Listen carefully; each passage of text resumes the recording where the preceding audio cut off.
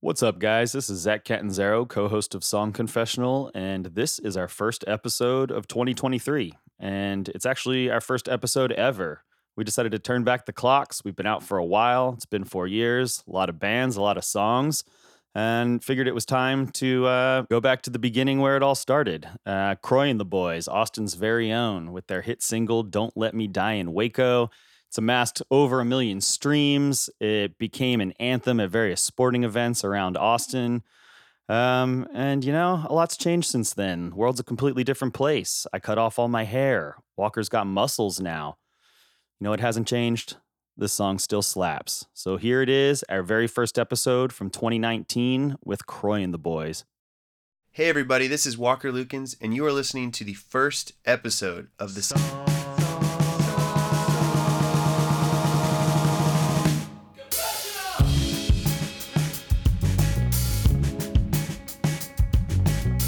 Let me explain to you what we do here in the Song Confessional. We have this little blue camper trailer, and we've converted it into a mobile recording / confessional booth. So we travel all over the country. People get in the trailer and they tell us stories anonymously. They tell us all sorts of stuff, and we pick our favorite stories and we give them to our favorite songwriters and bands who then write and record original music.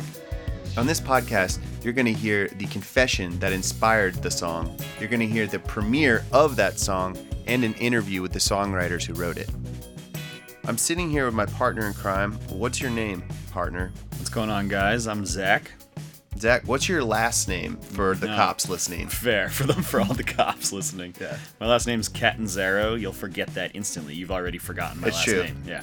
But he's Zach Catanzaro. And Zach, how do we know each other? How do we end up here at KUTX right now recording this podcast? We basically spent, the past 6 years now together, almost every single day of our lives, touring the country, playing music, writing music, recording music, and all the things that go with that.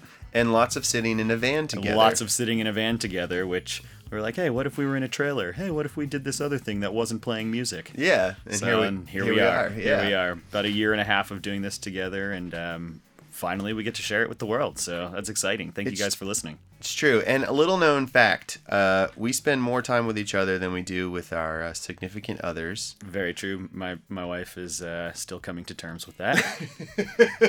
But it gets better every day. Because she likes you enough. That's good. So on this podcast, you will hear the story. We call it the confession. You're going to hear the confession from the anonymous person, and then you're going to hear the song it inspired. And then you're going to hear an interview with the songwriter. And who is our songwriter today? We've got Croy and the Boys, head songwriters Corey Baum, also known as Bad Boy Croy. We didn't ask him, but we like to believe he gave that nickname to himself. Absolutely. And that's okay. And then that's okay. We both agree that's okay. Anyone else? Not okay. Yeah, probably Pretty not okay. weird. But Corey, he is Bad Boy Croy. If you see a picture of him, you're just like, yep. Yeah, that makes sense. Croy and the Boys just released an album called Howdy High Rise. I highly suggest checking it out. We do discuss it in the interview later. But I'm getting ahead of myself here. First, let's hear the confession that inspired today's song. Confession. Hello. Hello. You know what we do here in this trailer?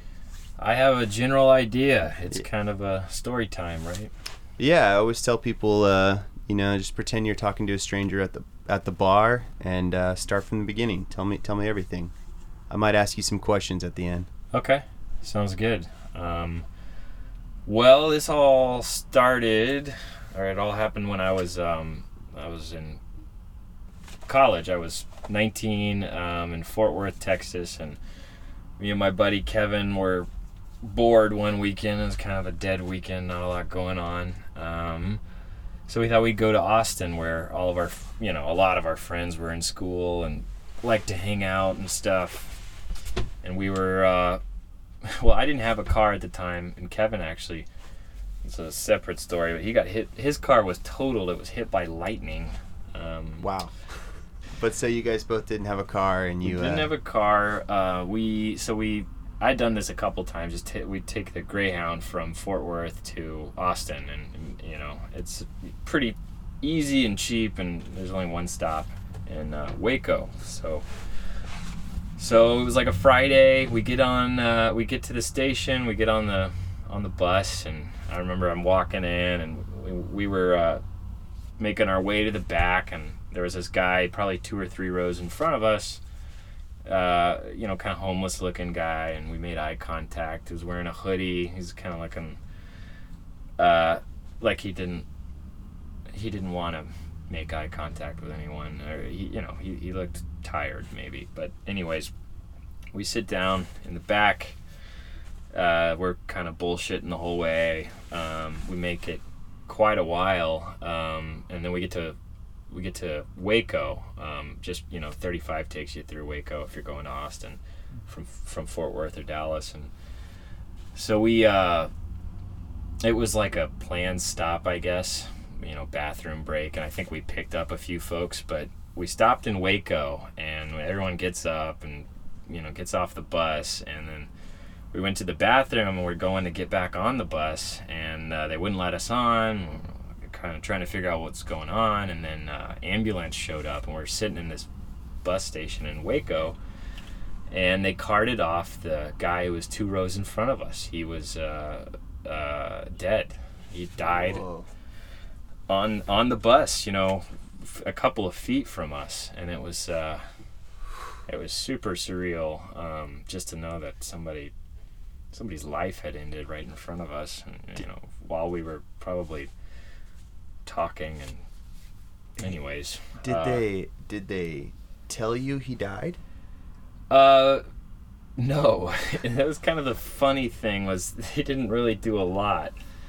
We saw him come off on the stretcher, but when we got back on the bus, we saw the bus driver was back there where the guy had been sitting, and he just sprayed down the seat with Febreze and went back to his his seat. And so we, of course, sat at the very front of the bus at that point. And we're freaking out a bit. I don't know. I think we thought, there would be more health concerns with that, but no, it's just a little Febreze, and we were on our way again to Austin. Just kind of coincidentally, we finally got there. It was kind of an emotional afternoon. We were ready to kind of unwind and party with our friends, and anyways, we get to where we were staying. It was a building, I think it's still there, called Towers, and a dorm kind of. Huge dorm. And we went up to our buddy's place we were staying in, and almost immediately, we had been to Towers before, and it's kind of a crazy party place. People punch the ceiling tiles out. There's parties in every room, and it was it was fun at the time. But it was dead. I mean, it was like there weren't any people, any kids moving around. There wasn't any music playing. We finally figured out what was going on. The night before we got there, a fraternity guy had too much to drink and fallen off of a balcony at Towers, like where we were staying, and he died. There were cones on the ground right outside of the dorm where he had fallen. It was crazy. It was like, obviously people weren't feeling very social or Yeah, fuck. It was, yeah. How did you guys figure that out?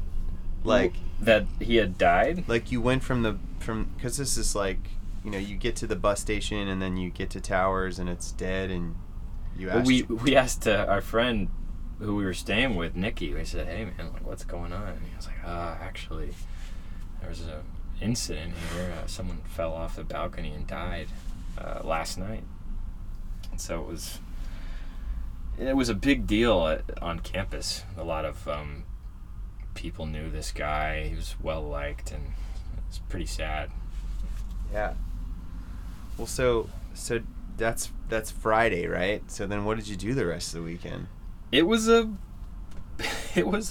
kind of a bummer of a weekend. We didn't do much. No one wanted to do anything. I mean, we should have probably just stayed at home, but I can't remember what we did. I think we went to Players and ate burgers, and that was it. I tried to get people to go out, but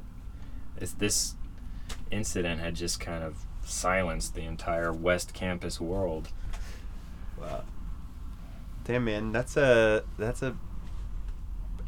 pretty great story, as intense as it is. Yeah, it was something I'll never forget for sure. It was, I've never had anyone die in front of me before. Well, that's not true. I've never had anyone die like that. It was unexpected. Yeah. So it was like it was one of your first experiences with death. For sure, yeah. And my most intimate experience. I mean, I didn't interact with the guy much at all, but we definitely made eye contact, and I think I can still picture his face. He had a kind of a black beard and kind of these old sunken eyes. It was it's something I'll never forget. Yeah. Production. All right, y'all. Imagine it's the hottest day of August 2018, and you're sitting in a little blue trailer outside of Native Hostel in Austin, Texas. You are Corey Baum, aka Bad Boy Croy, and you are sweating your ass off. You've got 4 hours to write and record an original song, and what do? You write that song in 1 hour. 1 hour. You send your band to the bar to drink, and you get down to business. And you know the craziest thing? For Corey Baum, that took a long time. And now the world premiere of the song inspired by that confession, Don't Let Me Die in Waco by Croy and the Boys.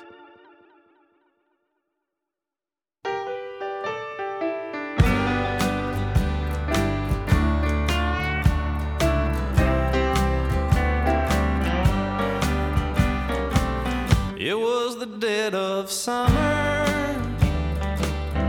I was only 19. Death broke as usual. My buddy Kevin and me. On a particularly dead weekend, we decided to hop on the bus and ride, heading on down to Austin town, searching for a little life. We caught a Greyhound bus for a non-stop trip, shuffled back to the back where the AC is and it's cold as a crib. 2 seats up sat a man in a hoodie who looked at me like modern death. I may never know why, but within the hour, that poor man was dead. And I said this prayer.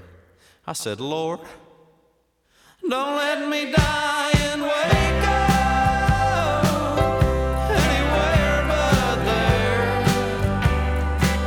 I'd sooner die sooner or a dumbass Aggie than to go in the land of the Baylor Bear. Don't let me die in Waco,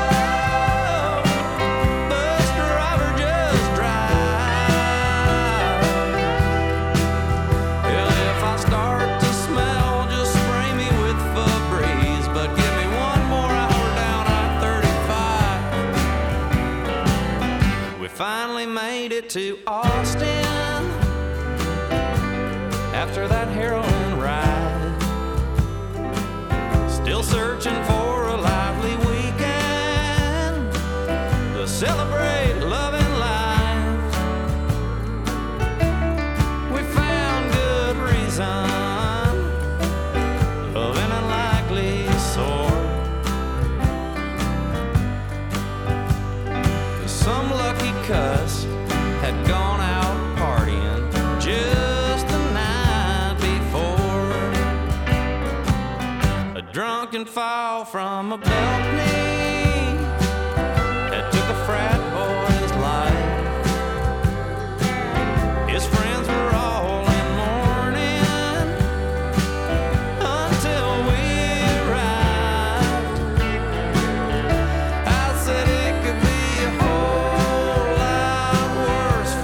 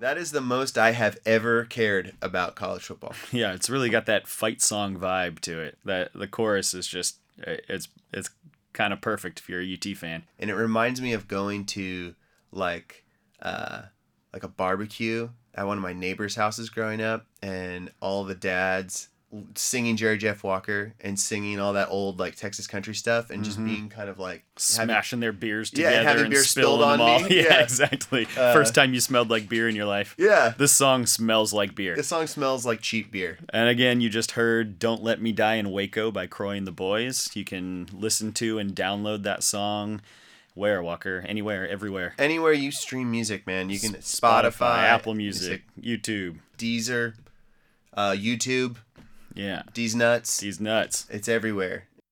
Interview. Hey, who am I talking to?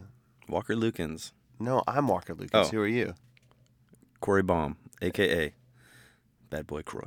And what's the name of your band? Croy and the Boys. This song that you wrote, what's the name of the song? Don't Let Me Die in Waco.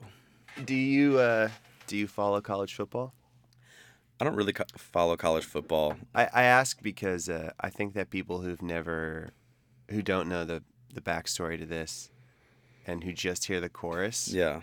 they're gonna read it as a kind of football fight thing. Sure, totally. I mean, if it wasn't connected to this project, I would probably rewrite it to be more explicitly just a college football thing, because I think that's like, at this point, the funnier part of it. But, it's like, it's got to be this other thing. Well, I wonder whether part of me thinks that because you don't have any skin in the game Yeah. is why you were able to write that song. Yeah. Because people who care about it care way too much. I mean, I follow professional football quite a bit. I don't love to talk about it because the NFL is like a dark, horrible organization that I hate everything about. Do you think it's darker than college football? They both are pretty horrible. But the sport of football is like, I think, a beautifully complex, really interesting sport. Mm-hmm. I think the thing for me is I don't like watching football with people who love.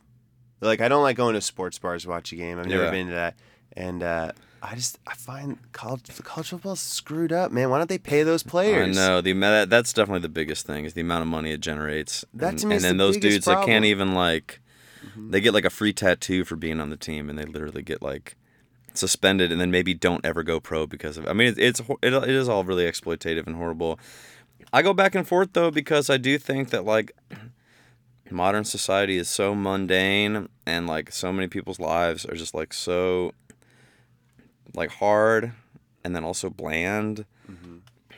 Eliciting like passion in anything is like a good thing to me. So I mean, I wish they were more passionate maybe about social justice or something, but like at least they're like experiencing passion for something. You know what I mean? Yeah. Like that's so I don't totally mind sports fandom at all. I like it. I like and I like being a sports fan, and I like it gives me an opportunity. Wearing sports gear and stuff gives me an opportunity to talk to people. Yeah.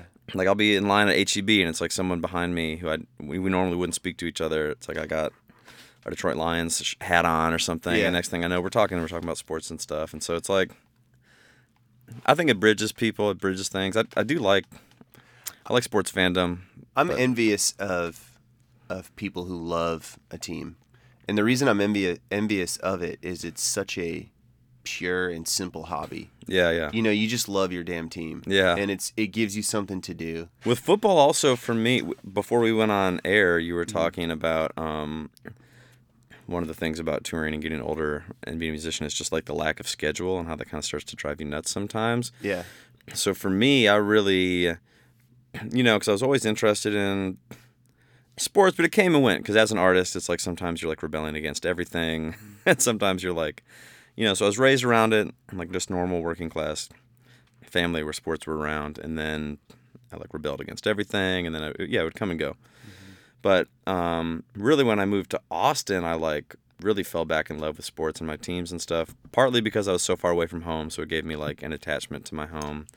But also Wait, because who are your teams, real quick? Like, you I'm said a you Detroit felt back. sports fan. Okay, so Detroit sports. So I like okay. Lions and Pistons mostly. Cool. I don't really follow baseball or hockey.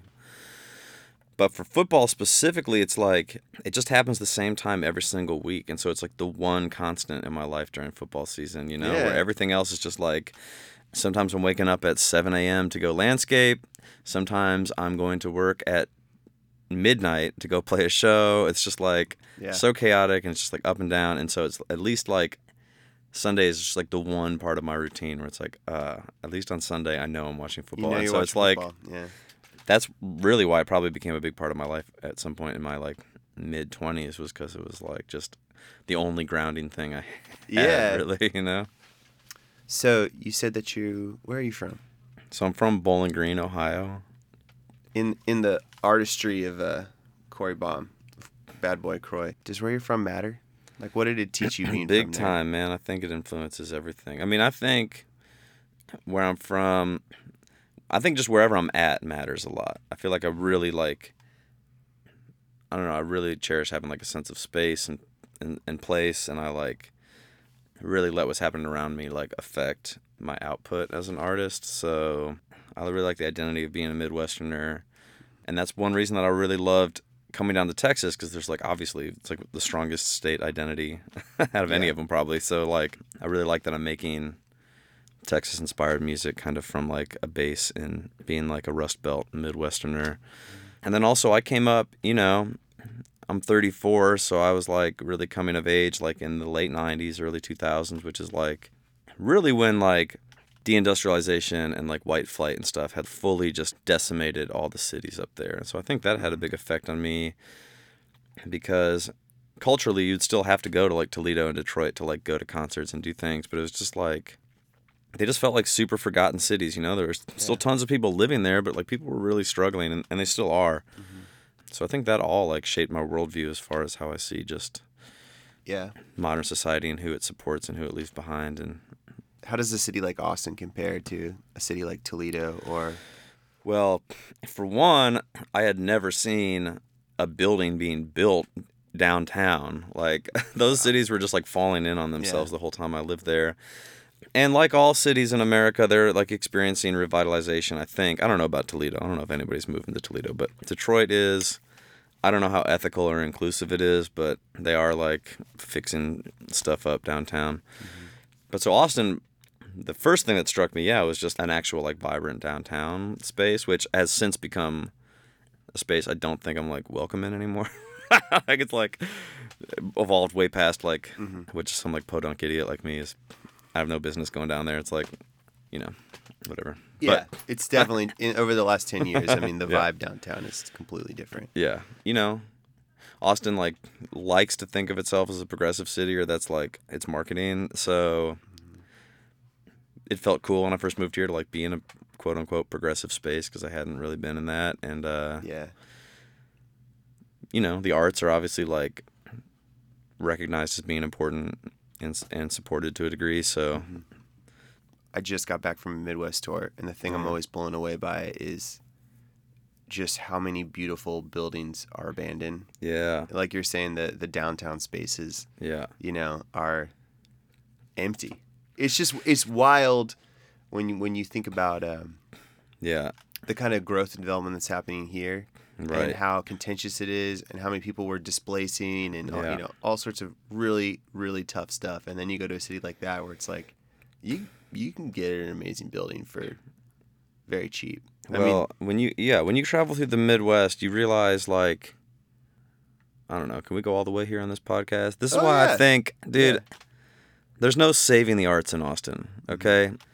All the intangibles that make a place like a haven for artists are already gone in Austin, and you can't bring it back. Like, the main thing is just affordability. The Yeah. main thing is that we just, like any working people, it's affordability. But for artists specifically, it's like, it's not conducive for us to act like business people and to have to like, I don't know, like plan out my like creative week as if it's like a 9 to 5 and make sure I'm like working on it 40 hours a week and all that stuff. Like you need downtime, you need time to reflect, Yeah. to consume other art and media and stuff, and like, you know, like marinate on that. And so when you travel through the Midwest and you run into these artists that are up there that are like living in these really inspiring, beautiful spaces, and they're paying barely anything for them. And you just see what Austin used to be, which is like working a part-time job, and then a little supplemental something else, and you're totally fine, and you're able to like focus on being a creative. And it's like we're so far past that in Austin. It's just like such a grind to live here, and in most big cities. I've got friends in Cleveland that are doing similar stuff where it's just like these beautiful, beautiful spaces. I have no idea what kind of art I'd be making if I just had like I could wake up when I wanted, drink some coffee, and like look out over like a skyline from like a giant warehouse space that like I own. And you know, it's like if you're a creative type person, you are like generally like a fun-loving individual. That's why you're seeking like the freedom of like a creative life. So then you wind up just like getting that from just like small-time local kicks, and you just can't like get out and actually experience the road like you used to when your rent was $450 a month, you know? Yeah, definitely. I think another thing that happens is like it amps up the competition. Yeah. But not in a good way. Right. It's not that people are inspired by each other. It's that they're in competition for things that should be like, you know, victories for all, you know, things like getting certain opening slots or playing certain clubs. Or things that we should really like not even take if we don't feel like it, like dumbass corporate shit that I get offered. You know, and I'm like, I don't want to do this gig, but it pays so good, I have to do it. I call it sitting on the tech company face. Oh my God. That's hilarious. But and then you get submitted to like the board, and then they don't pick you, and you pick one of your friends, and I'm like, man, fuck him, you know. But it's like, oh good, now I'm mad at my friend over a terrible gig. So it's like actually bad for either one of us to play. I definitely noticed about your music, about your songwriting, I should say, that yours is like the voice of a little bit of an outsider, and I mean it only as a compliment, but like. You know, I think in country music, there are so many tropes. Like as a songwriter, you don't have to find a sexy topic. Like in country music, you can just do tropes. You can just do tropes, and they're great. And there's so many, and especially we're getting this kind of. You probably have a better grasp on it than I do, but we're going through some kind of revival. Yeah. With this vaguely outlaw country. Yeah. Honestly, I feel like it's just people like us not hiding the fact that they're sort of like us, but still dressed in country. Yeah. It just feels much more relatable. But I think even in that context, like I think some of the stuff that you sing about is far more controversial than like that stupid Sturgill Simpson record no one will shut up about. Do you know what I'm trying to say? Just subject matter. 100%. I mean, it's ridiculous to me that anybody would think that subject matter that was considered outlaw in 1977 or something would still be outlaw now. It's like, are you kidding me? Like, oh, you're singing about whiskey and cocaine? Like, yeah, man, been happening now for like 40 years. Like, but you know, not that stuff's bad or that's like I don't our want heritage. to hear it, but it's like, yeah, exactly. Like, it's just not. That isn't pushing any envelope. Sounding like something that's already happened is that can't be pushing pushing anything forward because it's like retroactive or something. How did you feel towards The Confessor? Like, when you were writing this song, did you feel differently about the subject than you do about other subjects? Or for you, what was it like for you? Did I feel different? Well, I'd never done anything like that before. I really haven't done any co-writing. I never really it's not like I think like I want to write a song about gentrification or something. You know, it's really is like when you sit down. I don't really even sit down. It's like I write a lot of songs. I used to work at landscaping, which I might get back into now that my son's in daycare, unfortunately. I thought I was done with it. You know, and I worked door at bar for a long time. I just have always done jobs that are like zero mental. They don't take any of my mental space. And so I write a lot while I'm at work. So I'm just like sitting on a stool checking IDs or like just shoveling. Yeah. Something will just pop into my head, you know, where I just like... So anyways, I'd never really like purposefully approached a story or subject matter where it's like, I need to turn this into a song. It's usually like just a sentence just gets caught in my head, and then I just like start singing the sentence instead of saying it, and then that's like the foundation of the chorus or something. Yeah. So I really can't even compare it to anything because this is like the only time I've ever written with such purpose, where it's like it has to get done, and I have to like use this as the subject. So just for point of comparison, but like a song like Howdy High Rise, Yeah. like how long did that take to write? I mean, usually less time than this song took to write. Really? Yeah, usually within an hour I'm done with songs. Wow. I mean, I might fine tune some like verse stuff, but I usually I have a bad habit. I mean, it's something I'd like to work on, honestly. It's like usually if I don't get it out in that first little like burst, I probably won't finish it. It's like really hard for me to come back. Yeah. So I've got like 1 million unfinished songs. So I just have these like little points. It's like I want to talk about that. I want to talk about like I should have had the lyrics for that song in front of me if I was going to try to dissect this. But let's like, talk about Don't Let Me Die in Waco. Like, Okay, what yeah. were the points for that? I mean, that one is, I guess, pretty easy because he had already laid out the story for. Since I didn't live that experience from Don't Let Me Die in Waco, I only had what he told me, so it was just like Just get it done. just get it done, yeah. And I one thing I want to get better at is like I have a bad habit of starting at the beginning and ending at the end, and we Yeah. just work through it as opposed to like starting somewhere and then revealing. Like, Which I basically do with Don't Let Me Die in Waco. It's just like Yeah. exactly in the exact same way that he told me. It was like, got on the bus, saw the guy died, kept going on the bus, got to Austin. Yeah. You know. I do think though in your song the meaning of the chorus changes.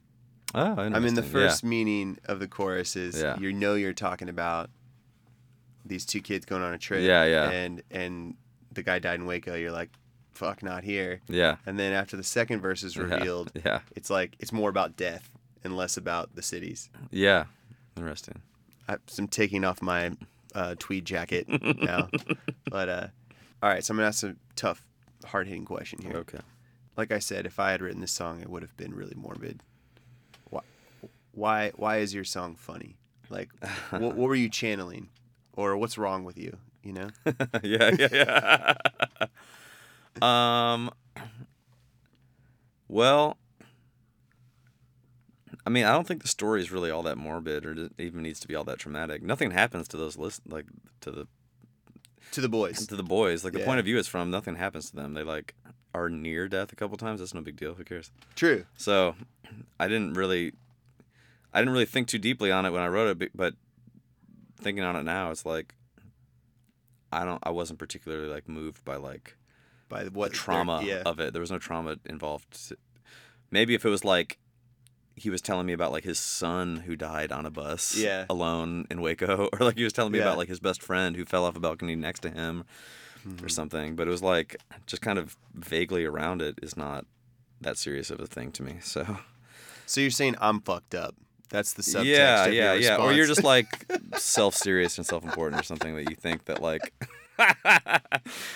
being near it is like traumatic to somebody. I don't know. Yeah. Oh God. But I mean, I do think that humor is a nice way to talk about serious subjects. That's kind of what I do with all my stuff. I also think that But- when you're working with humor, and it's sarcastic, Yeah. you know, or I don't know if this is just sarcastic or if it's ironic, but you give layers to the song. Yeah. So like I'm sincerely hoping that someone hears this song and they're like, "Fuck yeah, Longhorn football, man." Yeah, me too. You know? I don't And think that's it. And you that's know, it for them. I'd really try not to deal in irony too much. I'm not Mm-hmm. a huge fan of irony. Sarcasm for sure. I like sarcasm a lot. And country music, because I mostly deal in that, it's like it's just got such a honest, rich tradition.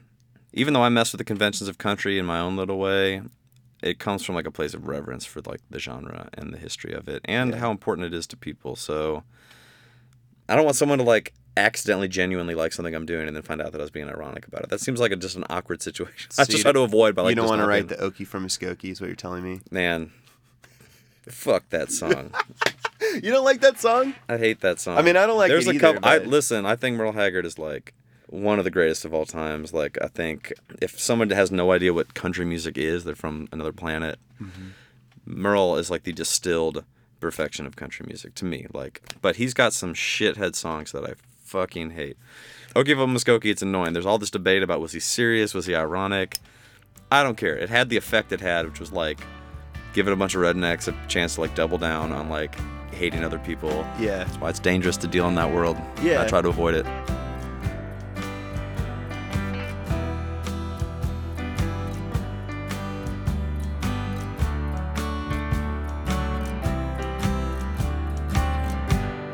being an artist in Austin is kind of a weird game. I've been doing it. I really identified with that. I've been living on the East Side basically the same amount of time as Corey, slightly longer. And I mean, we're living in a different city now, completely through and through. It's interesting. I also think that he's right about the fact that Austin's kind of beyond repair for our people. Yeah. Hey, don't get me wrong. I love living here. Same. And I've had an amazing experience, and I've had a lot of great We were opportunities. lucky enough to get here when it was still relatively affordable, which once you have the roots, staying is a little easier than showing up. And I feel like personally, like I got here maybe just a little too late. Yeah. You know, because you've been I've been living here here a little longer. Yeah, I've been here a little bit longer. It's true. And I love living here, and there are a lot of great opportunities for being a musician, but even like artists who are 10 to 15 years, they've been here 10 to 15 years long. I mean, it's unrecognizable to them. Yeah. You know? So in that sense, I mean, I definitely think Corey is just right. He is, because there's a weird mix of both more and less opportunity. It's like there's more gigs, there's more, that lovely word exposure. Yeah. But less opportunity to really stand out or to really get people to care as much as they used to. There's just, I mean, it's also the world we live in. There's just so much competition with live music these days. Yeah.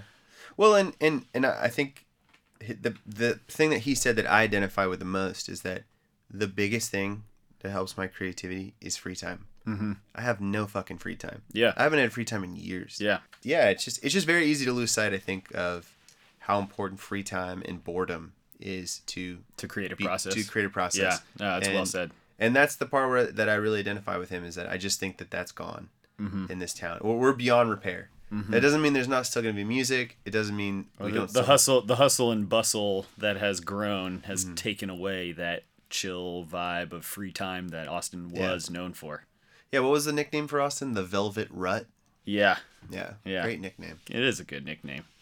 I think another thing about Corey and about this song, I mean, I said it in the interview, but I would have written a very sad song. Oh, yeah. And he didn't. Yeah. And I loved his answer, which is basically like, I just don't think it's that tragic to be next to death with no relation. With no relation. With no personal effect of any kind. Which, like, so true. You are so right. It's happening every day. You can read about somebody dying in the news every single day. Yeah. And he's spot on about that, and I think it's interesting because I know that for me and you, part of what drove this project in a way is that we've both lost people very close to us in our lives. Mm-hmm. And so I think that for me hearing that story, I go back there. Yeah, your personal trauma comes I go up, back to that. Yeah, mine too. And it is really refreshing to just be talking with someone who's like, it's not dramatic. Yeah.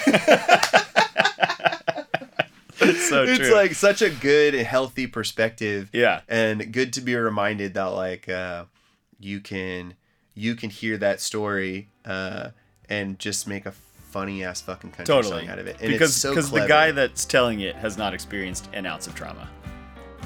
A group of really amazing musicians worked on this song. On bass guitar, we have Amy Hawthorne. On drums, we have Casey Seymour. On piano and organ, we have Joe Cornetti. And on guitar, we have Doug Walseth.